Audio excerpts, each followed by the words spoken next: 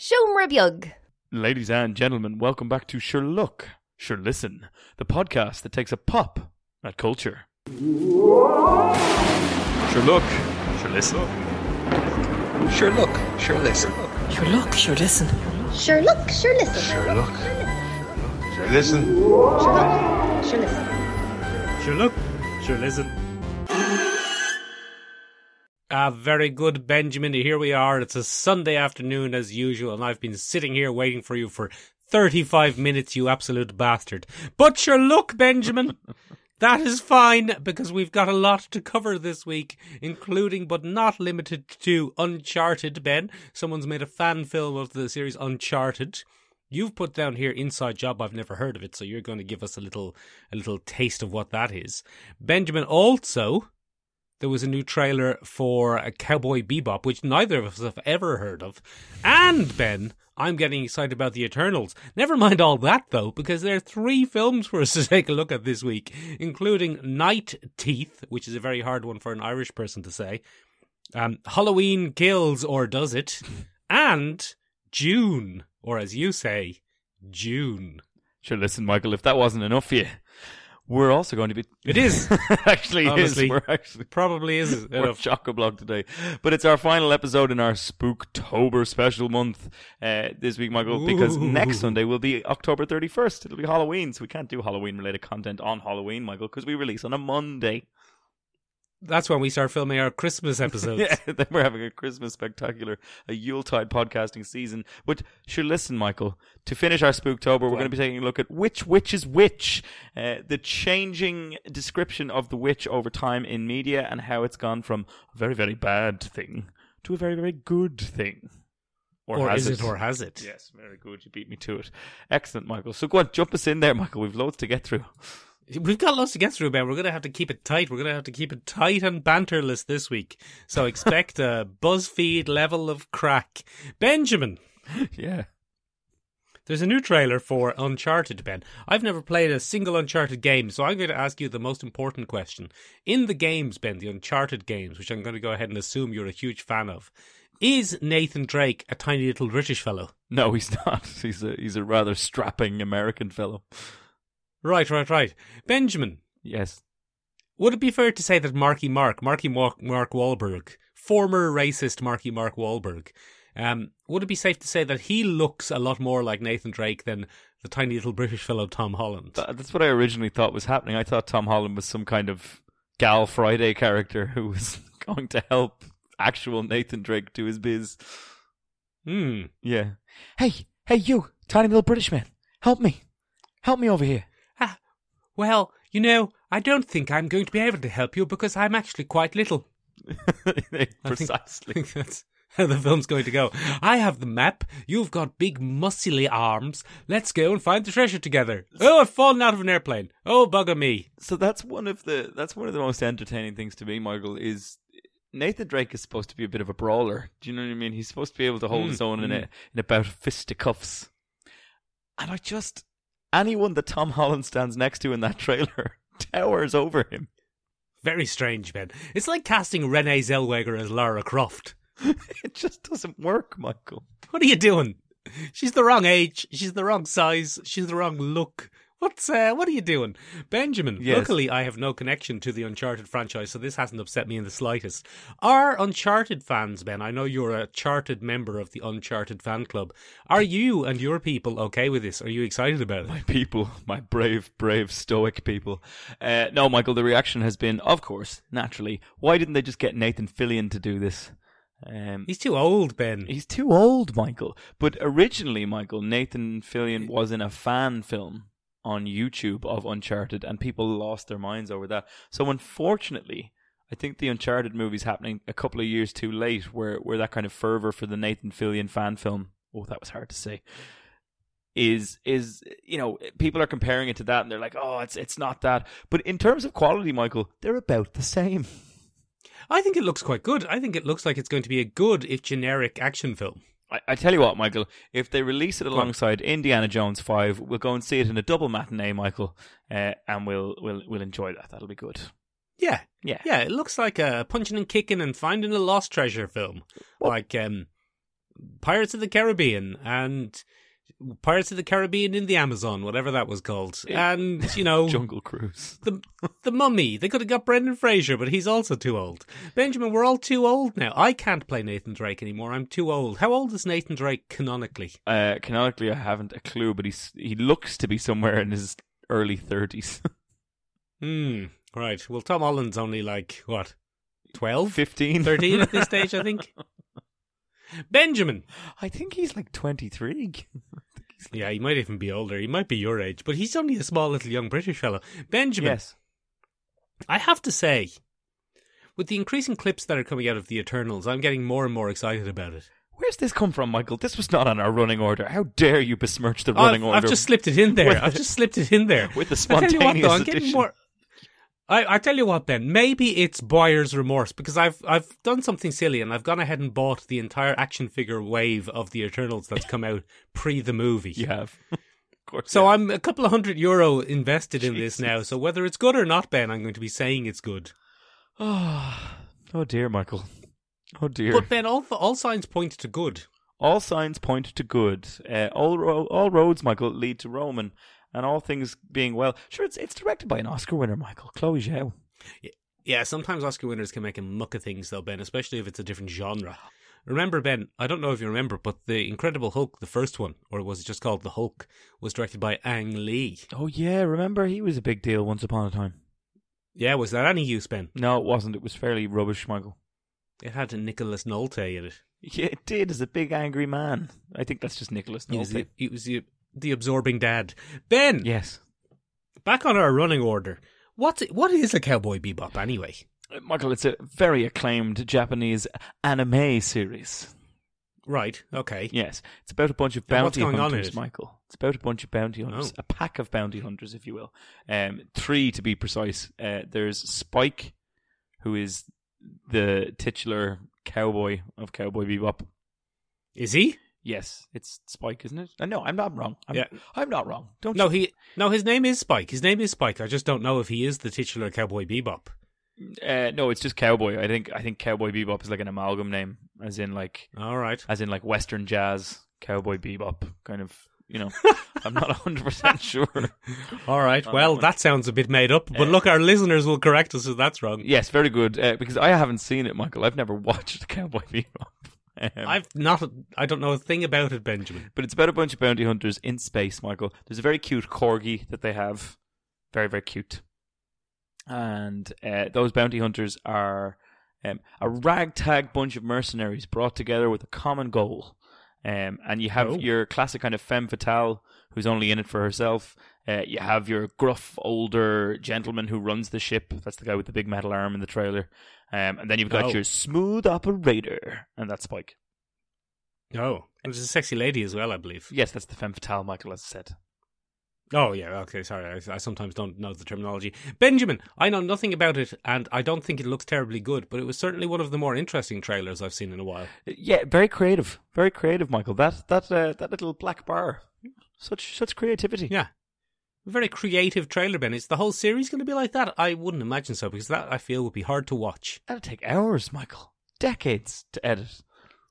Oh my God! Imagine the editing, Ben. Imagine the editing. We don't even like editing this.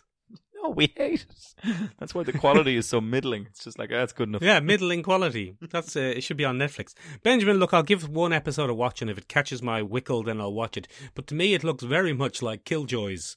It's 3 bounty hunters in space in a kind of future amalgam society going on. I think people are excited for it from the Cowboy Bebop fandom, but I don't. It certainly doesn't float my boat, Michael. I certainly am too invested in it. You, of course, would have preferred if the titular character of Spike Bebop was played by tiny British man Tom Holland. That's what you know, Michael, as president of the Irish wing of the Tom Holland fan club, that I just want Tom Holland to be in everything. Including you. Benjamin! We've recently started a petition, Michael, to deep fake him into classic movies. I've put him into Citizen Kane. I can't wait to see him in Casablanca.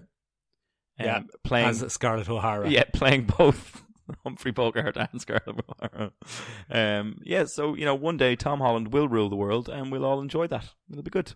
Yes. Benjamin. Yes. what is Inside the Job?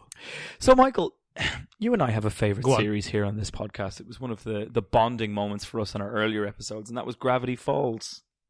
Oh, I've remembered it. I've seen it. It's about twins who are doing supernatural adventures. Yeah, and you and I were also fans of another animated show once upon a time called Rick and Morty, or Richard and Morty. Oh yeah, it's about a grandfather and his grandson, and they have supernatural adventures. Yeah, now, Michael, what would happen? What would happen, right? If you got the creator of Yes. Gravity Falls, one Alex Hirsch, Yes. and you got a showrunner from Rick and Morty together who handle the animation, Oh. what do you think you get then, Michael? It could either be good or a disaster. It's pretty bloody good, Michael. It's pretty bloody good. Oh, good. Inside Job is the new animated series from Netflix. I've heard of Netflix. Basically, the premise is very, very simple. Every single conspiracy theory that all the kind of QAnon people have, and the flat earthers and all this kind of thing, it's all true, Michael.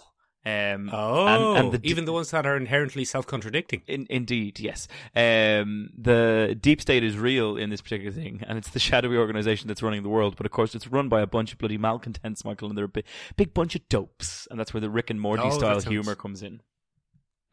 That sounds interesting. Yeah, so it has all the conspiracy of a Gravity Falls, all of the lore, all of the fun kind of mystery stuff, but then it has all the charm and wit of an early Rick and Morty. I think it's important to stress that. The last series was pretty good, Ben. The last series was pretty good, Michael. But I say an earlier Rick and Morty because I believe the last series of Rick and Morty is one of the best it's ever had. Now, that's controversial, Michael. That's controversial. And I think it's going to take some time before Inside Job reaches that height. But it is very good. Who are the main characters, Ben? Our main characters are Reagan, who is... Ronald Reagan. Not Ronald Reagan, no. It's...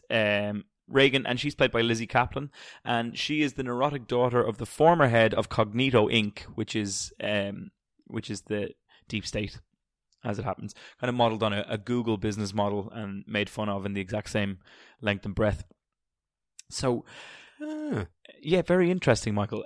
She is the head of operations at Cognito Inc., and she's built as a bit of a Rick, I suppose. She's a very unpleasant, antisocial genius. But without less of the arrogance. She's a very insecure, antisocial genius. Ah, very clever. Yes, so it's a little bit of a twist. It's a new and interesting twist. Then we have her father, the former Dr. Reagan, and he is played by Christian Slater, Michael. He's voiced by one Christian Slater. I like Christian Slater. He's like a poor man's Ultron. What's his name? James Spader. James Spader. Yeah, and so in his case, Michael, he that character is kind of like Rick if he genuinely didn't care about being the smartest man in the room despite being it. So he's a kind of a, how do I put this? He's kind of a bohemian party machine who was forced out of his company. Then there's JR, who's the head of the shadowy elite organization. J.R. Rowling. J.R. Rowling, correct. No. Oh. But in this particular case, Michael, we have him at the head of the company, and he's kind of the money and the middle, and he's a bit of a joke. He's kind of a classic Republican parody, I suppose. If you would you love those, media. Ben. Yeah, he's probably one of the weaker characters, to be honest. And then we get the squad. So one of the things that happens to set this off is that Lizzie Kaplan's character thinks she's getting a promotion finally to the head of the organization, and she's finally going to get to run the show, and she's very excited that. And then JR goes over ahead and hires a frat boy to be her her kind of head of department, and it drives her absolutely mad, Michael, and shenanigans ensue, and there's all kinds of interesting things. We get to meet the man who shot JFK. Oh, very good. Yeah, his name is literally Mr. Knoll, as in the grassy knoll.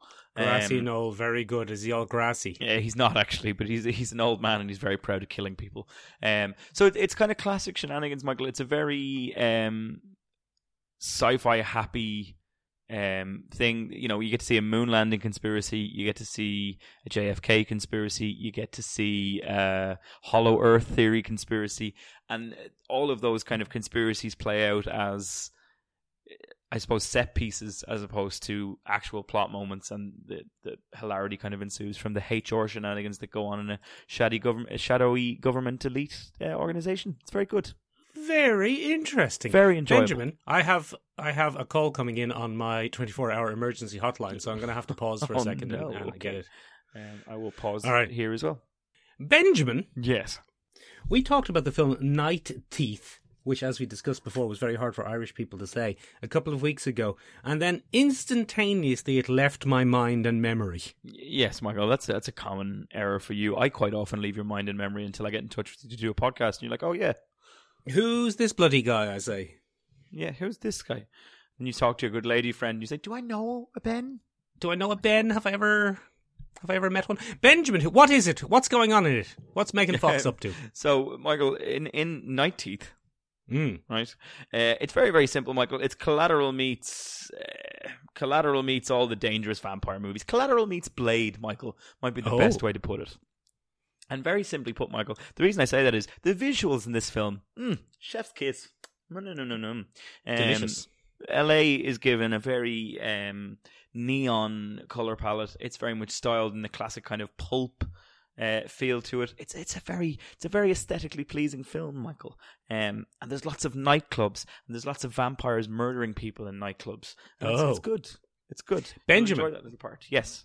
Is there a scene where Megan Fox as a vampire sticks her thumbs into someone's eyes to kill someone, but they're too stubby and it doesn't work? No.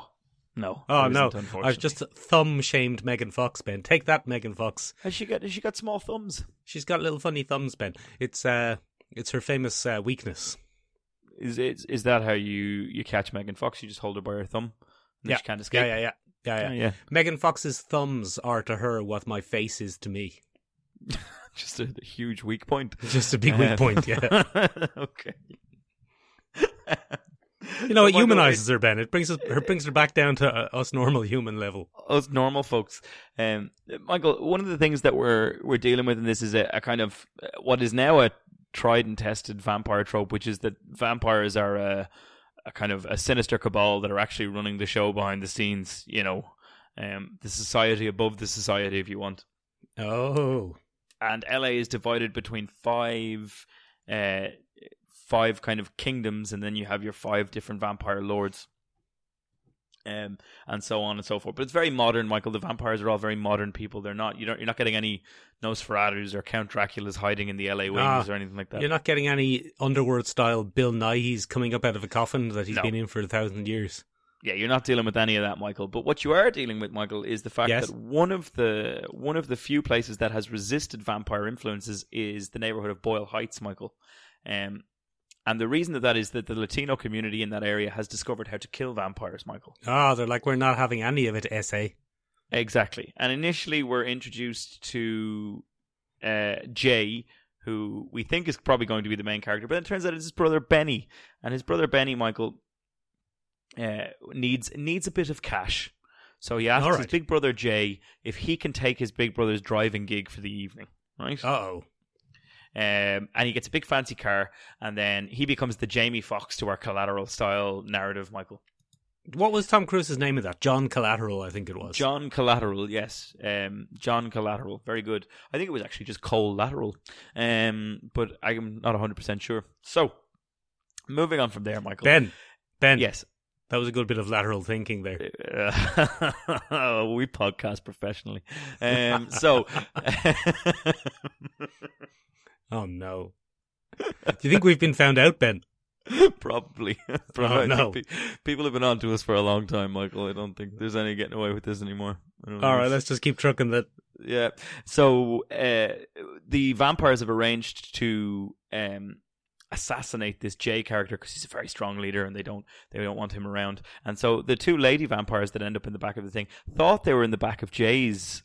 They've been sent to assassinate the wrong person. But it's bloody Benny, because they did an old switcheroo and they didn't realise. So, Michael, one of the key drives here, and we can say it without spoilers, is that Alfie Allen plays a kind of middle management vampire.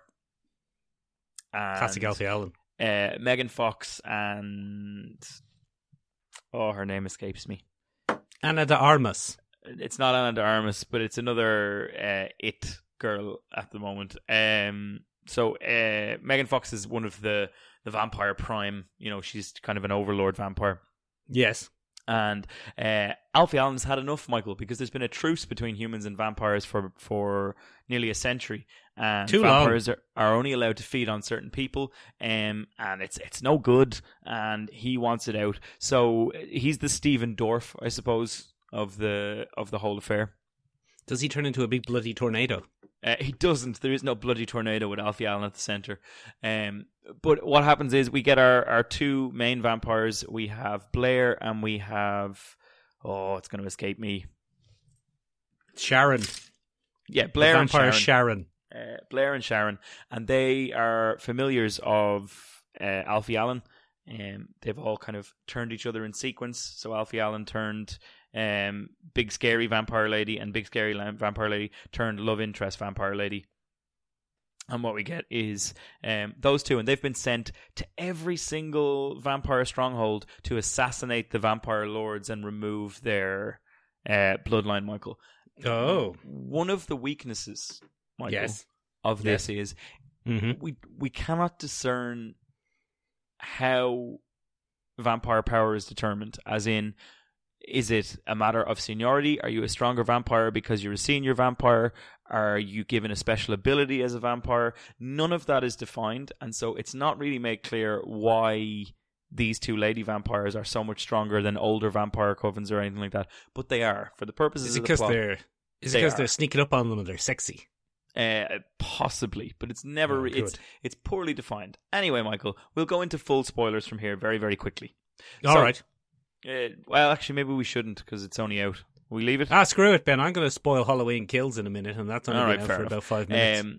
So basically, the heel and the reel of the jig is love interest vampire has a change of heart midway through the night. Classic. The two.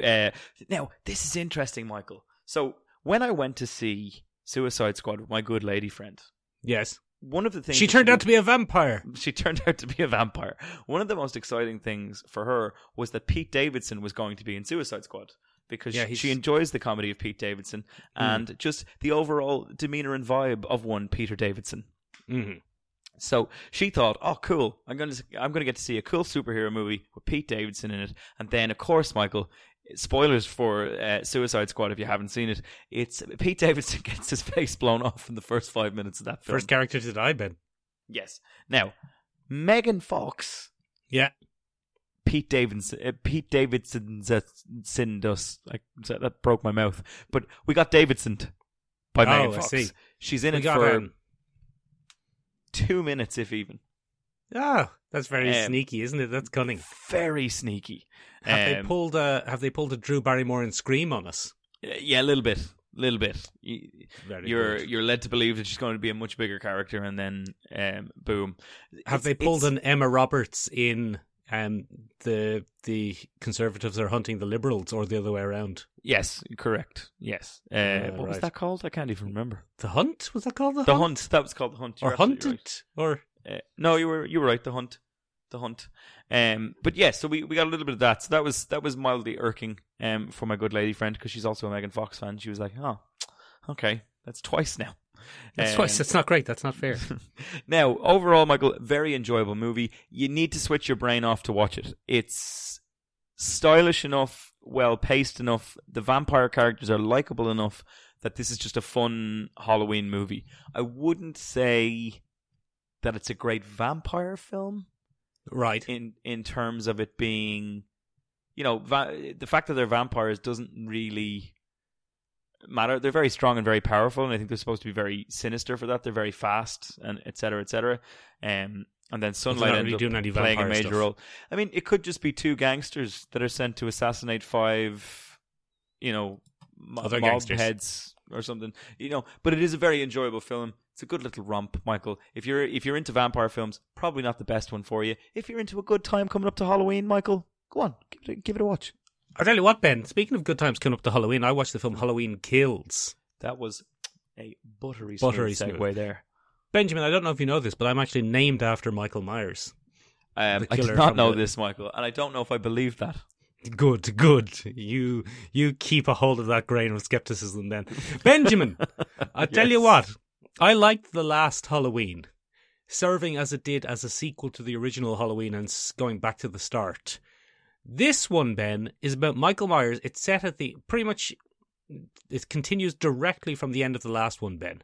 Laurie Strode, played by Jamie Lee Curtis, has defeated Michael Myers. Or so she thinks, Ben, or so she thinks. Or so she thinks. Because I've got news for you, Ben. Michael Myers survives, and he's going to come back to Haddonfield, and he's going to kill everyone. But, Ben, the people of the town have had enough. Oh. And they're going to form a mob, Ben. Oh. And they're going to use mob justice to bring Michael Myers down. That's interesting. And I tell you what, Ben, that ends about as well for everyone as you'd probably imagine.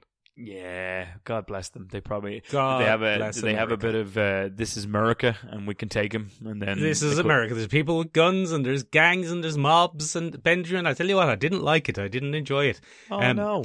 It has a very weird tone, Ben. Very, very weird. I don't know how I feel about 70s and 80s horror, Ben, and how they punished what they saw as society's wrongdoers.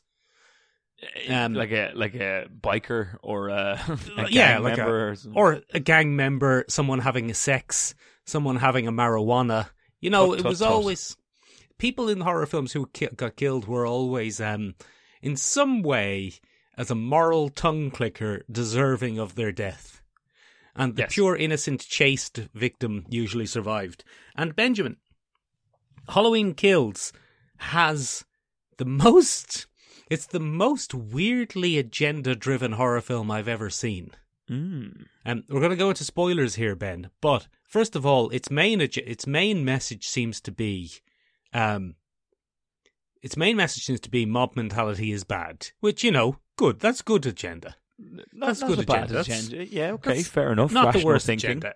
Yeah. Don't lure yourself into mob thinking. But Benjamin, in that trope, you know, it's a little bit played out. They've been doing that since Frankenstein, Ben. They have. So, poor old Frankenstein. Let me tell you, Ben, the wrong person gets killed. Yeah, people accidentally kill each other. You know, all the classics. You know, all the classics, Ben. No use. One of the weirdest things, though, Ben, is the absolute diversity of the people he kills. Oh, that's interesting. That's new. Very interesting, Ben. Okay. Very interesting. Is Michael Myers a bit of a Gen Z killer? He's like, I won't discriminate based on... It seems to be. It seems like the best way to get killed in this is to be diverse. Which is in itself a ridiculous sentence, obviously. But he kills a bunch of firemen, Ben. Okay. He kills 30 firemen armed with fire axes and massive industrial power cutters and stuff because they attack him one at a time. Why would you do that? Because they're idiots, Ben. A lot of this movie, Michael Myers' success as a killer in this movie strongly depends on people being idiots. I think that's most slashers, though, isn't it? Yeah, I think it is, but this more so than most, to be honest. Okay. Like, everyone who he kills in this has done something absolutely ludicrously dumb. But he kills Ben. He kills such innocent, lovely, diverse people. Let me tell you, Ben, spoilers. We're going to go into spoilers now for the film Halloween Kills. He kills a team of firefighters. Yes. He kills a friendly, interracial, elderly couple who've done nothing to hurt anybody. Okay, that's not great. No, it's not great. He kills a modern young black city couple where the husband is a nurse and the woman is a doctor. Again, not great. Very modern, Ben. Yes. Against your expectations, against your personal Look how I subverted you. Oh, you thought the man would be the doctor. Oh, no, not at all, though. Not at all. He kills a gay couple. Okay.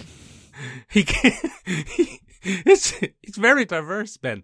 But its message is all over the place. The other weird message about it, Ben, is it flashes back to 1978 Haddonfield. And one of the things you can say for it is the flashbacks are shot so well. And they're shot so much like a 1978 film. I was watching it, and Ben, I've seen Halloween innumerable times. I'm actually named after the main character, Michael Myers. And I was looking at it going, is this from the original film? Was this in it? Did they record this all those years ago just to have a sequel? Just to have a sequel in 2021. But Benjamin, in it, one of the cops stops Dr. Loomis. Remember Dr. Loomis, Ben? Yes. played by Donald Pleasance. Yes. One of the cops stops Dr. Loomis from executing Michael Myers once they've Yes. caught him. And the excuse he gives is, even though he killed all those people, all I could see was some mother's son. And the message seems to be that if the cops had used police brutality, everything would be fine now. But Michael, we just said that mob mentality doesn't work. Yeah, mob mentality doesn't, but police brutality might have been the way to go. It's very interesting, Ben. It's a very interesting film tonally. I'm not saying it's a good film, and I don't think it is a good film. It's interesting. It's interesting tonally, looking at it going, but what's the message?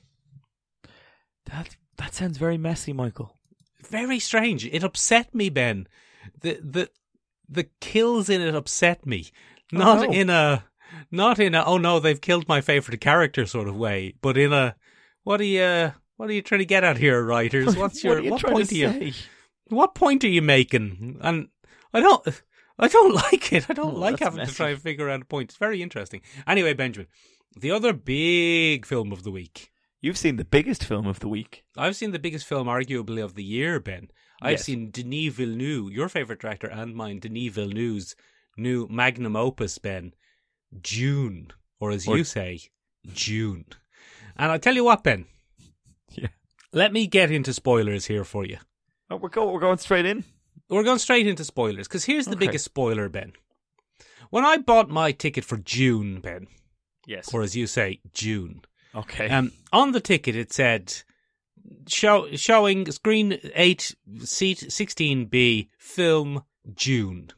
June. Or as you like to say, Ben, June. And I went in and I sat down and I braced myself for the film June. And what appeared on the screen, Ben, was a film by Denis Villeneuve, June, Part 1. And I tell you what, that's not what I paid for. Those fucks. Those absolute bastards. Now, Ben, you could say, as the co-hosts of a pop culture podcast, and Ben, we're not only the hosts of this, we're also the researchers and producers. So it's not like we're just some face, No, we're not, Michael. like the hosts of PlayStation Plus. It's us. Yeah. For me, for example, my face is my weakness. But anyway, what was I Could be saying? worse. It could be your thumbs. It could be my thumbs. I could be like Megan Fox with weird thumbs. But no, I'm Michael Myers with a weird face. Ben, I think that's We just Michael Myers.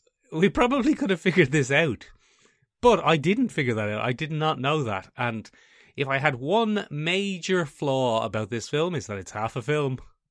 It's no. So are you left with a lack of completion in your life? No, I'm not left with a lack of completion in my life. I'm left waiting to see the rest of the film. It's not a cliffhanger, Ben. This is not a satisfying arc. Oh no. This is like turning a film off halfway through and saying, we'll come back and watch the next bit tomorrow night. Oh But no. tomorrow night might be 2024. What? Mm. Oh, Because that's not good. the part 2 hasn't even been officially greenlit yet, Ben. Let alone filmed. It's not a Lord of the Rings where they've made them and released them as a trilogy. Michael, He has made half a film. That really chaps my buns. It chapped my buns, Ben. It really ground my gears like the sand of the desert planet of Arrakis. That's... Where does it end? Full spoilers. Where's the... Shall we go into where it's going to end? Full spoilers? Yeah, full spoilers. Do use the time codes down below, folks, if you don't want to hear the Time codes are spoilers down for below this. if you want to get spoilers for June. And if you've read the book, I mean, you know what's going to happen anyway. Initially, when you said that we were reviewing June, I was like, "Oh no, there'll be spoilers," and I was like, "Oh no, I've read the book." You've read the book, Ben, and Denis Villeneuve is not one for major deviations from his source material. He's not. Where does it end? It ends, Ben, with Jessica and Paul Atreides escaping the Harkonnen attack on the Atreides house, Terrible point to end and on. going into the desert and meeting the Fremen. Legitimately shite point to end on. It ends with the introduction of Zendaya's character of Chani, or Shani. That's absolute bollocks, Michael. The amount Ben, it's of right in the marketing middle. she's been used in. It's just in the middle. She's mostly in it in perfume ads. Every time he closes Yeah, his eyes, it's the like dream. Zendaya's new fragrance, Sand by Zendaya. It's Spice. very strange. Now, okay, that's my major complaint out of the way. It's half a film, Okay. and I think that's fucking unforgivable, to be honest with you, because we weren't sold half a film. We were sold a full film, and We're it's so half doomed. a film. But aside from that, very good. Oh, excellent. It's world building. It's Denis Villeneuve's strength at its best. It's Blade Runner 2049 taken up 10 notches. It's Okay.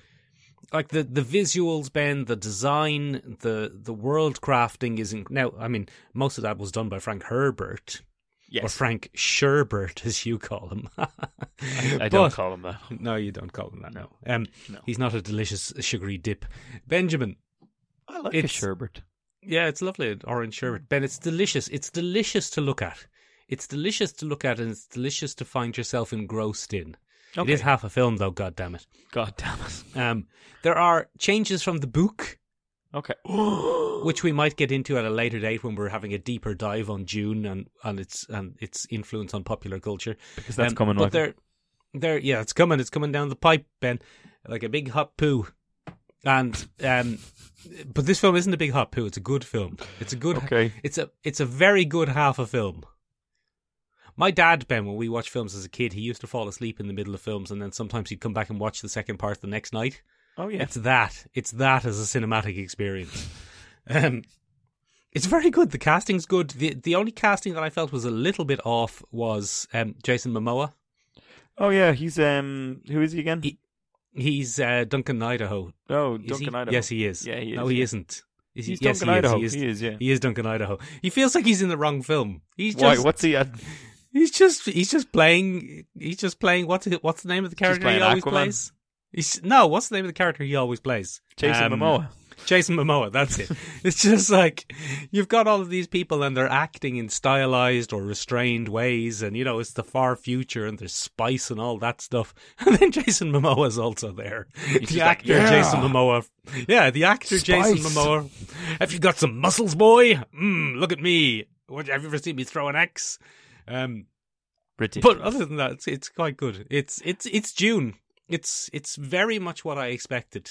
Well, that's It's good. the film June through the filter of Denis Villeneuve, which is good. It's a good thing. It's, I would argue, possibly a little bit too frenetically cut. Like things Okay. are happening very fast. Okay. But I think they have to for the amount of world building he's trying to put in, the amount of detail he's trying to put in, and the length of a 5-hour film. But, it's strong. It's a strong showing. It's a strong showing if you can forgive the fact that it's half a film. Does Sting make an appearance? He does not. Oh, what a waste. Lots of characters make appearances, Ben, and then, don't even get anything close to a resolution. Well, it's only half a movie, Michael, as you said. Exactly, Ben. And it's not even half a movie like the Lord of the Rings trilogy, which were 3 books originally, and so they have kind of natural ebbs and flow. Yeah. It's just chop it in the middle. Chop it in the middle, and we'll make another film. And I don't know necessarily if the next film will be as good, because I'm not sure that the Fremen part of... Well, I don't know. Maybe that's just my personal I think taste. I think the Fremen part is actually the weaker part of it. I think the really interesting part is House Atreides trying the to land make it. Shrek. Yeah, but I think that's interesting. I think The that's Sardaukar. the weird, like, the bizarre kind of Shakespearean court ethics of the space Of the far future. empire. Yeah, it's that is Mm. interesting. And then the Fremen are weird sometimes. The whole honor system and stuff. I'm just like, meh. They're just desert fellas. Just a I'll bunch tell of you what, desert Ben. lads. Maybe we could get revenge on Denis Villeneuve for tricking us by giving us half a film, by getting someone to put some sort of curse on him. Can you think of anyone who might be available to do that? At a push, Michael. Suppose we could go and we've 2 options, Michael. We could go and make a deal with the devil. All right. Seems a And bit direct. He'll give us a little mark, and then we'll be able to do it ourselves. Yeah.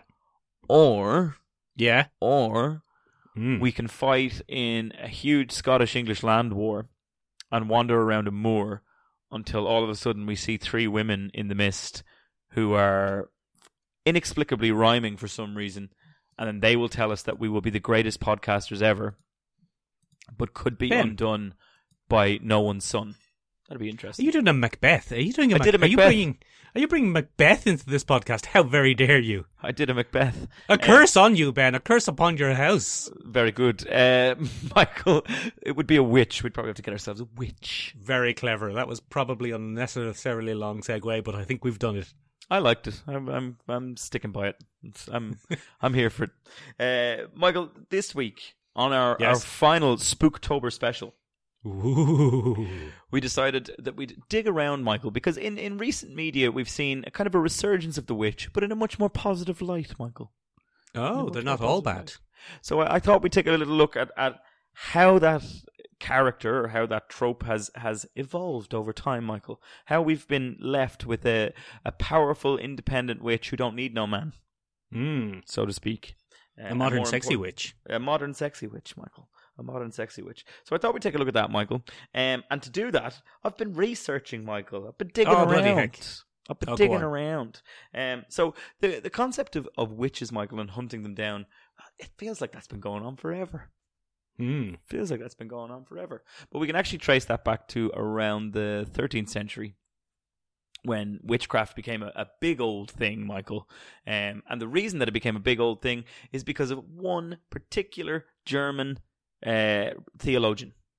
Hans Christian Andersen, the son of a bitch. Christian Andersen. And he created it has a bunch of different names, but you could call it the Witchfinder Manual. The Hammer of the Witches. I'm very bad at German pronunciations and things like that. And in this text, Michael, he outlines how to find a witch, what marks a witch out, what to do when you find a witch, how to test the witch, and then, when you've found your witch, what do you even do with them? How do you get rid of them? Throw in a river. Now, Michael, one of my favourite things about this is it's kind of always cited as a huge religious text. You know, and it was an important part of the Catholic kind of, the Christian kind of thoughts at the time.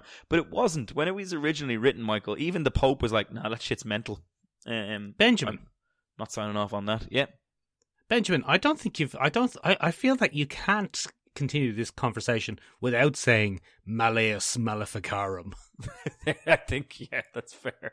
It would be a great injustice done to podcasting if we didn't mention that the Malleus Maleficarum by Henrik Kramer. Would you like a peek behind the curtain, Michael? Gig one. My notes are smudged and I can't read it. It's written down here on a piece of paper. I can't read it. It's the Malleus Maleficarum by Heinrich Kramer. And Heinrich Kramer was a big old dickbag, Michael. He doesn't sound like the best of bloke, to be honest. He was, to quote Auntie Donna, a classic sodge. Oh yeah, we can't take that word. We can't steal it from them. Too bad, I'm taking it now. He's a bloody witchy sodge. So he created the system, and Michael, initially, yes, people were like, "This is a load of bullshit. This is mental. Like nobody's going to take this on board." And then, unfortunately, he somehow, and we're not really sure how he did this, got the ear of the Pope, and he was like, "Oh, come here to me." And what was the Pope bend the Pope? Oh, fuck my ear. Okay, fine. It's a legitimate text. Ow, let me go. Give me my ear back. So, as we've covered before on this podcast, Michael, if you want to take down Megan Fox, it's her thumbs. If you want to take down you, it's your face. And if you want to take down Popes, get him by the ear. Get him by the ear. Benjamin, he didn't say, "Oh shit, my ear." He said, "Oh shit, my ear." That's how the Pope talks. That's how he talks all the time. Yeah. So anyway, Heinrich Kramer managed to push his bizarre anti-woman rhetoric onto the world. Yeah, today, Ben, he'd just have a podcast. Today, he'd just have a podcast, Michael. Or be a guest on the Joe Rogan Experience. Hello, ladies and gentlemen. Welcome back to episode 329 of Malleus Maleficarum. This week, we're having a look at Megan Fox's thumbs. How we know Megan Fox is a witch? Look at those thumbs. So, yeah, he kind of creates this text, and this kicks off the whole wave of witch burning and witch hunting and everything that we do. And unfortunately, Michael, as you might have guessed, there weren't any witches. There's no such thing.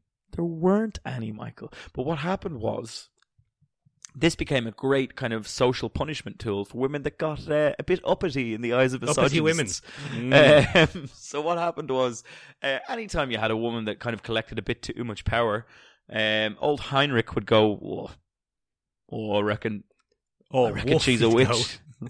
I reckon she's a witch. And then, this would happen repeatedly. And then people start going, didn't she turn you down for a date last week, Heinrich? And he's like, No, I wouldn't date a witch. What are you talking about? Have a look in this book. Malleus Maleficarum. Is that your name There's on a the cover picture there, of Is that your name on the cover there, Heinrich? No, don't look at that. Just look, there it is. So Heinrich was just a big old misogynist, Michael, and him and men like him used it as a social punishment tool. Ben. For women, yeah. Ben, and women like him. And women like him. Yeah, I suppose that's absolutely fair, Michael, to be yes. Equal. Because there were... it was quite often used. So there are two major uses of it, and it's quite interesting. Midwives, Michael, were often burned as witches. Midwives held a ludicrous amount of power within medieval society because they knew how to deliver children. Kinda. And that kind of, but better than, Heinrich. Come here, give me this, and then pulling it out of someone. They had a little bit more knowledge, and it gave them huge social standing, and that didn't really suit a lot of bloody lords and ladies because they were like, that threatens my position, witch.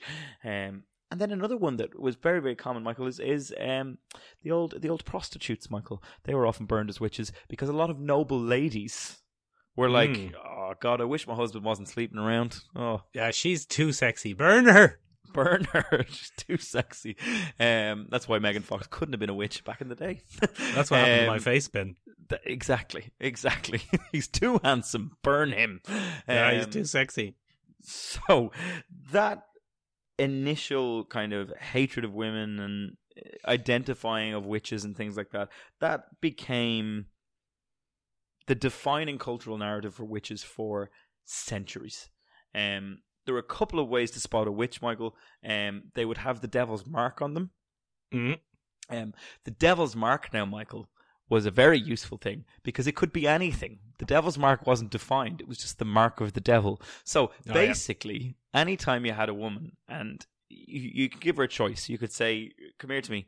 You can either take your clothes off in front of this entire court here, and in medieval courts, there'd be a couple of hundred people there observing the proceedings. And like, you can either, take off your clothes there. If you don't, you're a bloody witch.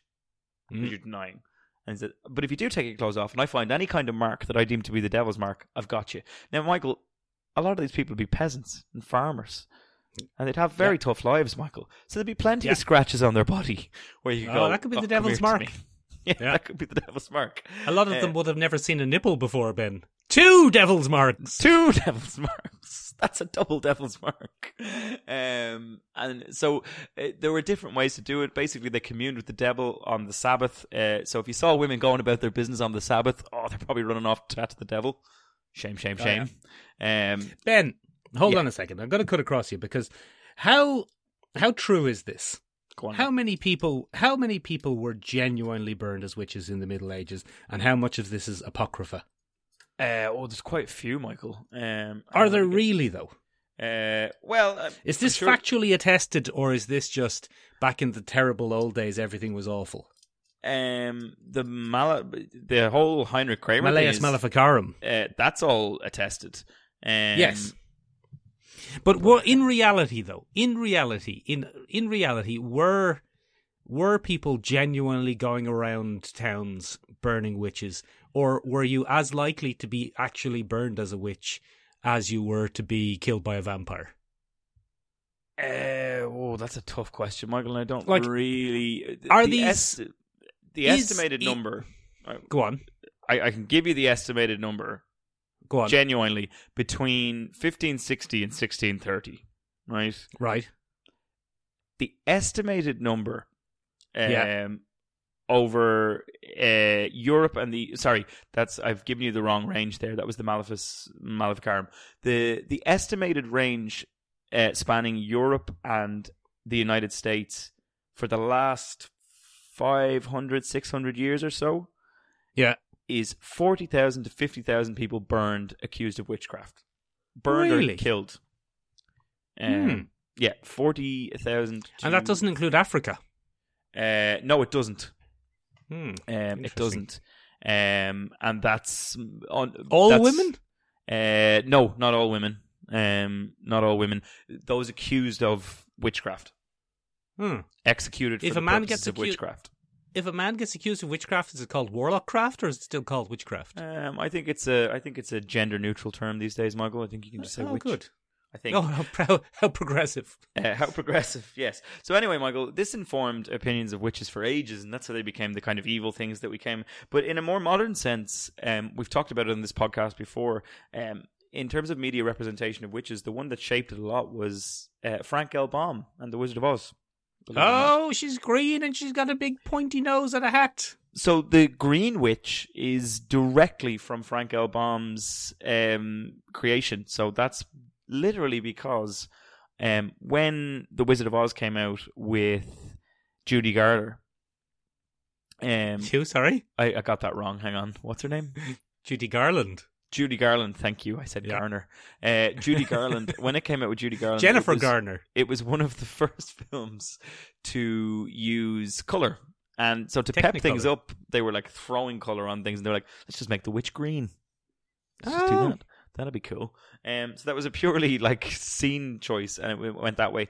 But that interpretation of the evil witch and the kind of crone thing, yeah, that whole fly, my prettiest fly. That became the defining cultural narrative from the 30s onwards, right up until the 60s, and that was helped in large part thanks to Walt Disney. Good old Walter and Disney. Snow White's witch, the haggard crone and the apple and all that. That's another kind of famous depiction of a witch. And those two kind of fused together to inform the cultural narrative for a very long time.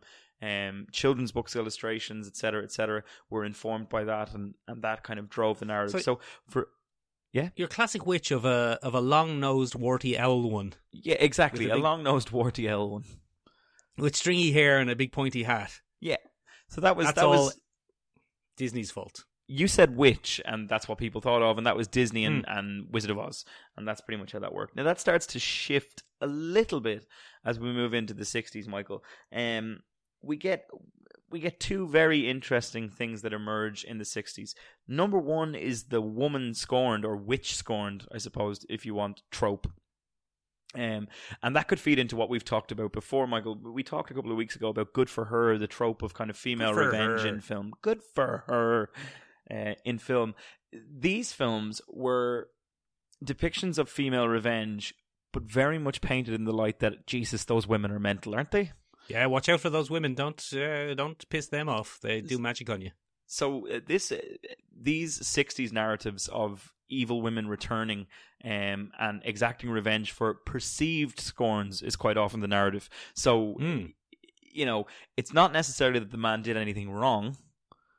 It's that the woman perceived it to be wrong, and she's getting revenge, so it's unjustified revenge. So again, we've got a bit of misogyny going on there, Michael. Women, always taking things too seriously. Isn't that classic women? Isn't that the plot of Drag Me to Hell? Yes, it is. But in that, the woman is scorned by another woman. Yeah, so it's that slight of kind of overzealous revenge, if you want, Michael. Classic women. You didn't give me 50 cents. How dare cursed forever? How very dare you? Classic women always overreacting to things and putting curses on people. So yeah, it ties into the hysteria, the women in hysteria Victorian trope as well.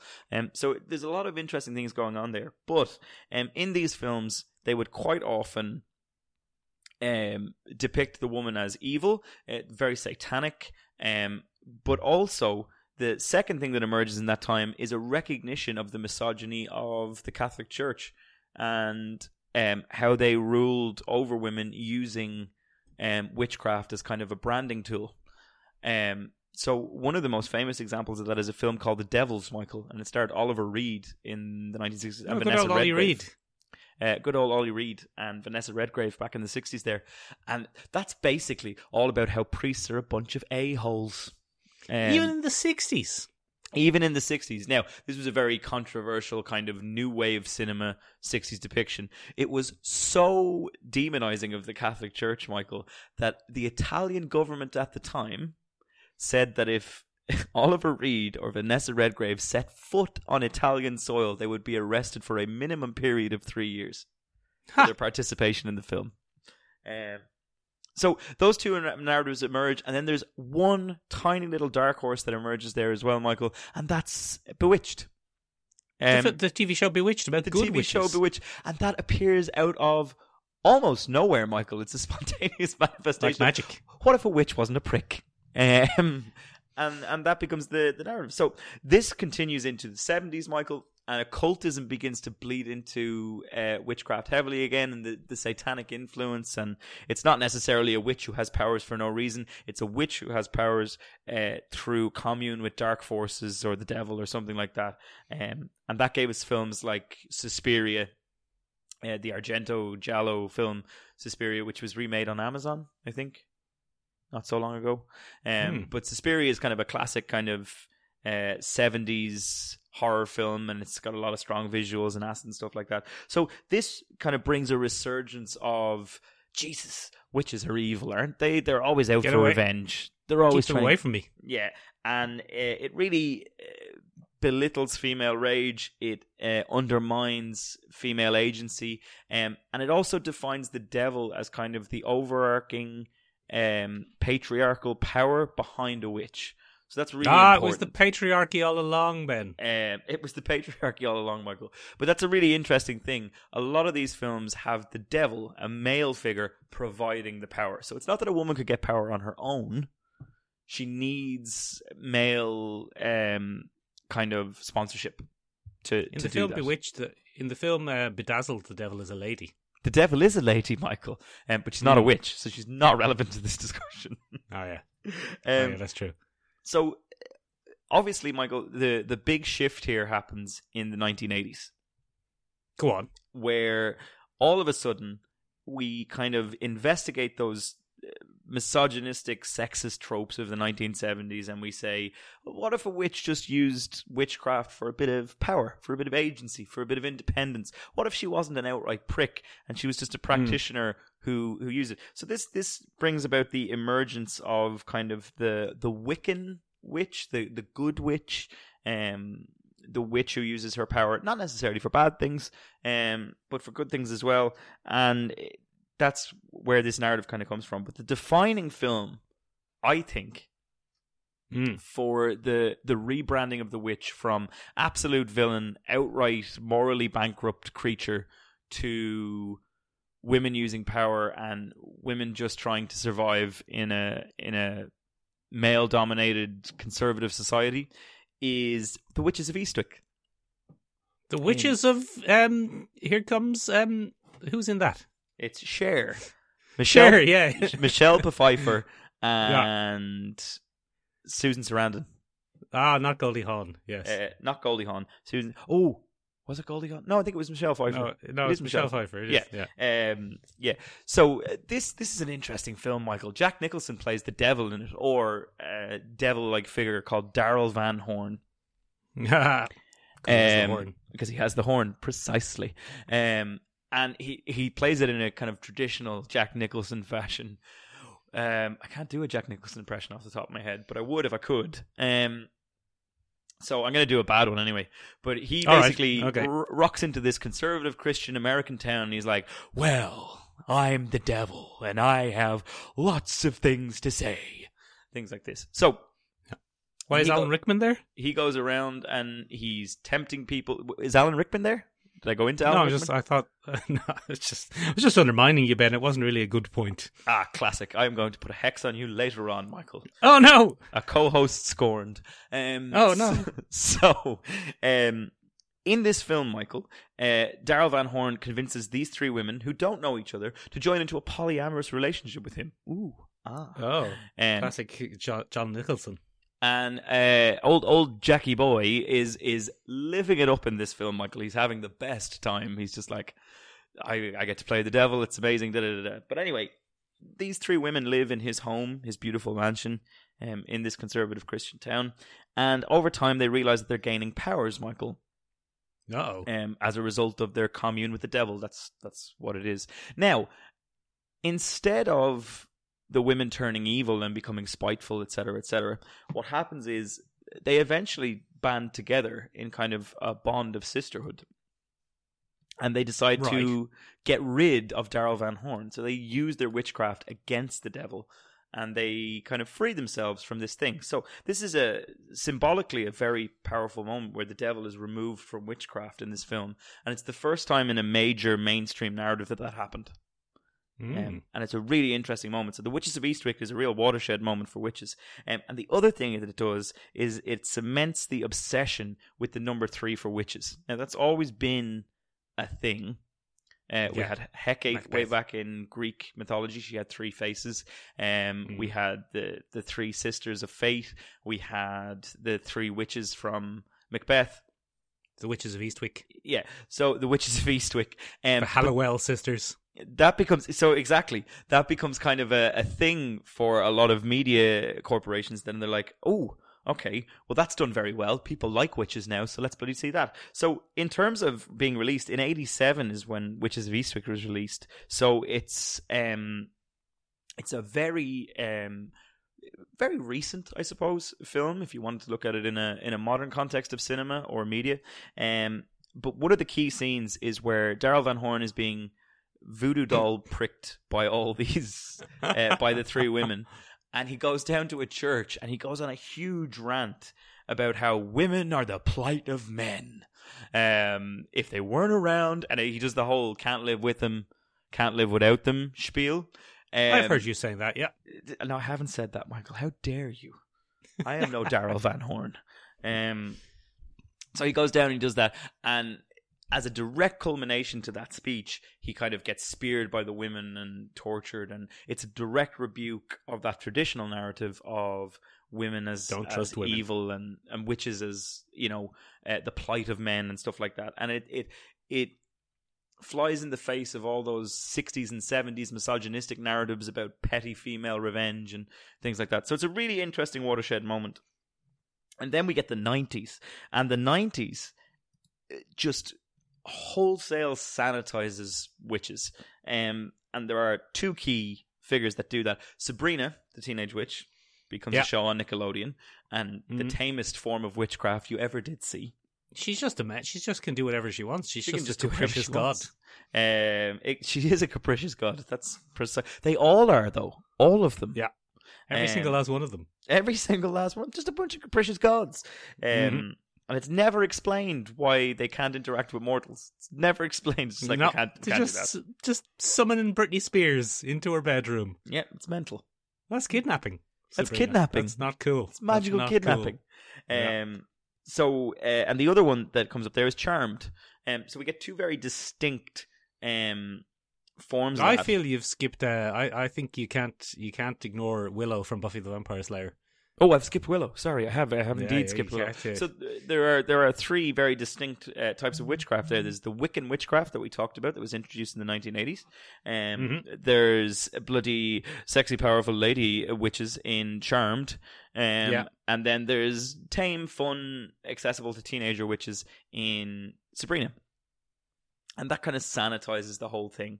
And I suppose to a large degree, witches lose a bit of their box office magic then. The last big witch film of the 90s is probably The Craft.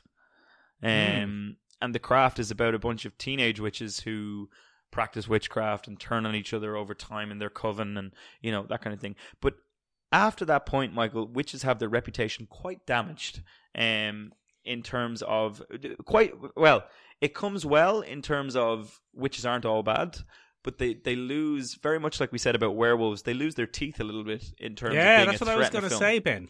That's what I was going to say, because you've been saying this whole time, women reclaiming the power of witches, but should they, though? Witches are just monsters. Why is it a good thing for the whole concept of the witch to be reclaimed as a hero? It's as boring to my mind as werewolves being the goodies. Yeah, I mean, there's a large argument to be made for that. I think very much in terms of a cultural history, witchcraft has been used as a very misogynistic tool against women. So I think from a why do it point of view, it makes a lot of sense maybe to recognize the senseless loss of life born out of wanting to put women in their place.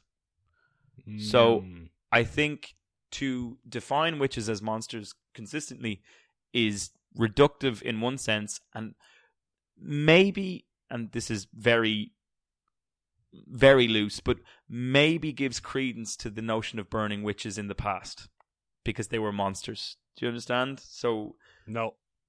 What I mean is, but isn't it the same as essentially the witch is a witch is a coalescing of the fear of a woman who has knowledge, in the same way that a vampire is a fear of a suave foreign man arriving in town, and a werewolf is a fear of wild bestiality. I mean, they're all just.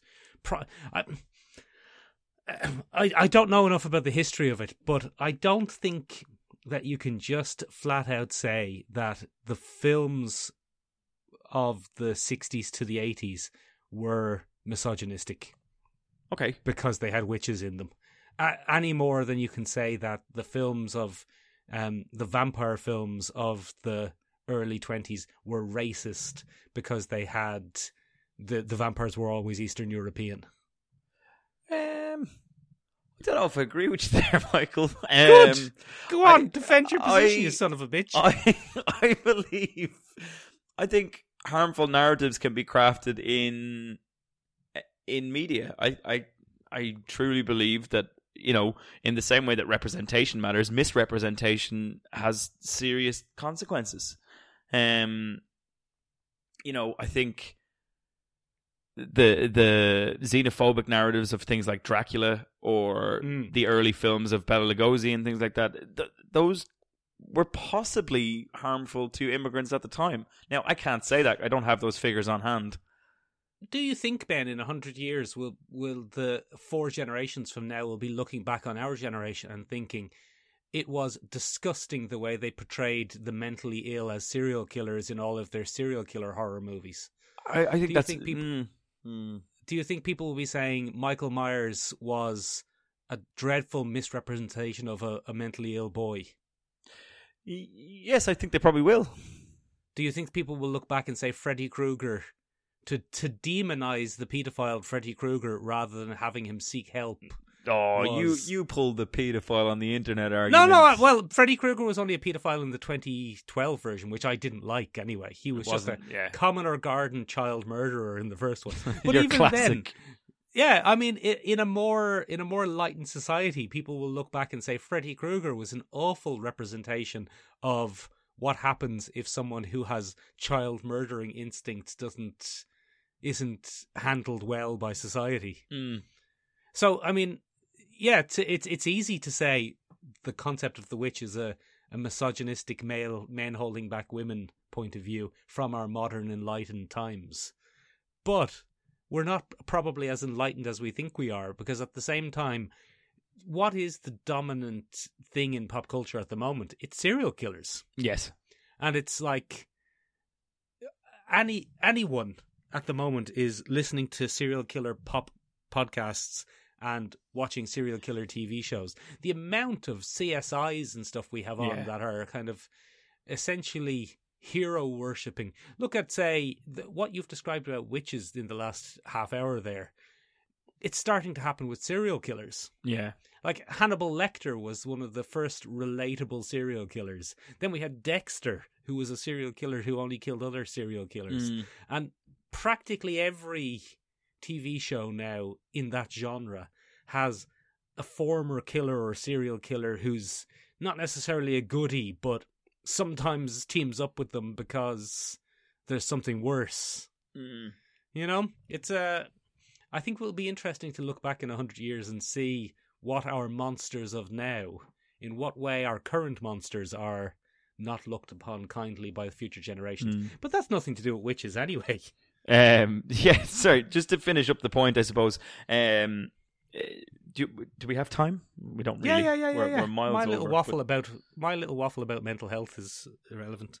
Oh, no, it's not. Mental health is very relevant, Michael. We're here a pro mental health podcast. Anyway, Michael Myers though. Um, Or pro Michael Myers, I'm not sure. that sanitizing of witches that we saw in the 90s, where they become very palatable and not as threatening, carries right through the 2000s. And what we get is like a schlockfest of poorly written feminist narratives around witches and things like that. Right, go on. The Craft spawns about 3 sequels, I think. All useless. All useless. Then we get something called The Covenant, which is The Craft for boys, where it's a bunch of warlocks, and they're making madness all over the place. And no, thank you. Yeah, and it's we get that, but then finally, as I was reminded by my good lady friend Michael, who is a big fan of witches and very well read in modern representations of witches. She pointed out that in the 2010s, there's been a real pushback to that super threatening witch, and we're finding a balance again in that, as you were pointing out, they're not all good at all. Witches become monsters or representations of that kind of thing. So one of the ones that she cited to me was American Horror Story, Coven. Yes, American Horror Story Coven, which I rewatched large parts of for this episode, and now we have completely not talked about. I'm so sorry. Do you want to spin your wheels there? No, it's good. It's interesting. It has every type of witch you could imagine. It has just the proper, just evil, baddie witch, but it also has witches as metaphors for women coming of age. It has witches as metaphors for lesbianism. It has witches as metaphors for women's solidarity, and also, loads of horrible stuff like a man having a bull's head sewn onto him. It's not great. No. So one of the things that we saw really move forward was Sabrina. So Sabrina got rebranded in the 2010s, Michael, and then we have the Chilling Adventures of Sabrina. Lots of devils. Yeah, devils everywhere. Devils everywhere. Much less everyone's a capricious god in that. Some people are very capricious gods and other people are just weak. It seems to be the narrative of that one. I mean, but the power level of the characters in the Chilling Adventures of Sabrina are, in general, way lower. Yeah. Sabrina Spellman in the 90s sitcom was capable of universe-changing levels of magic with the twirl of a finger accidentally. It's true. Not great. But then the one that probably sparked this topic for us, Michael, was looking at the Fear Street series.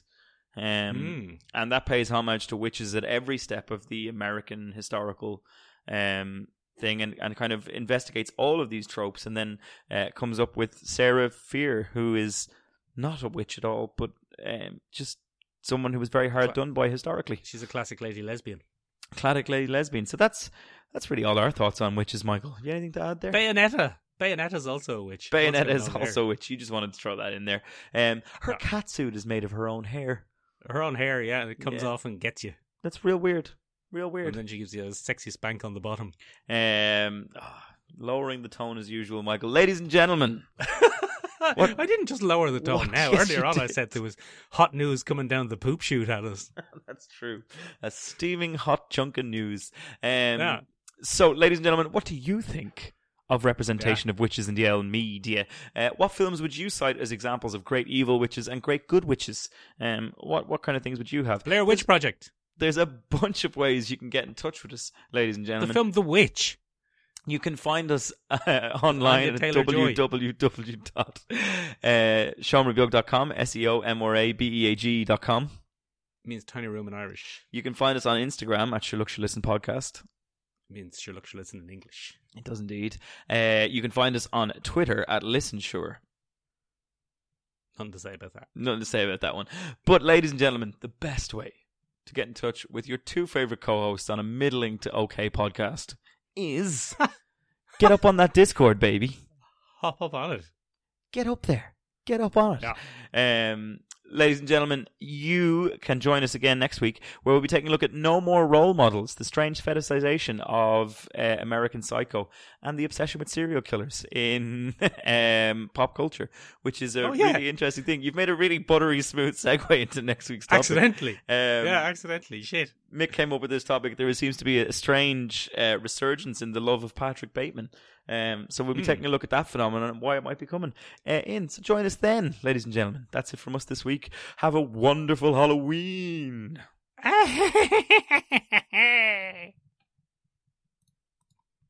It's a witch laugh.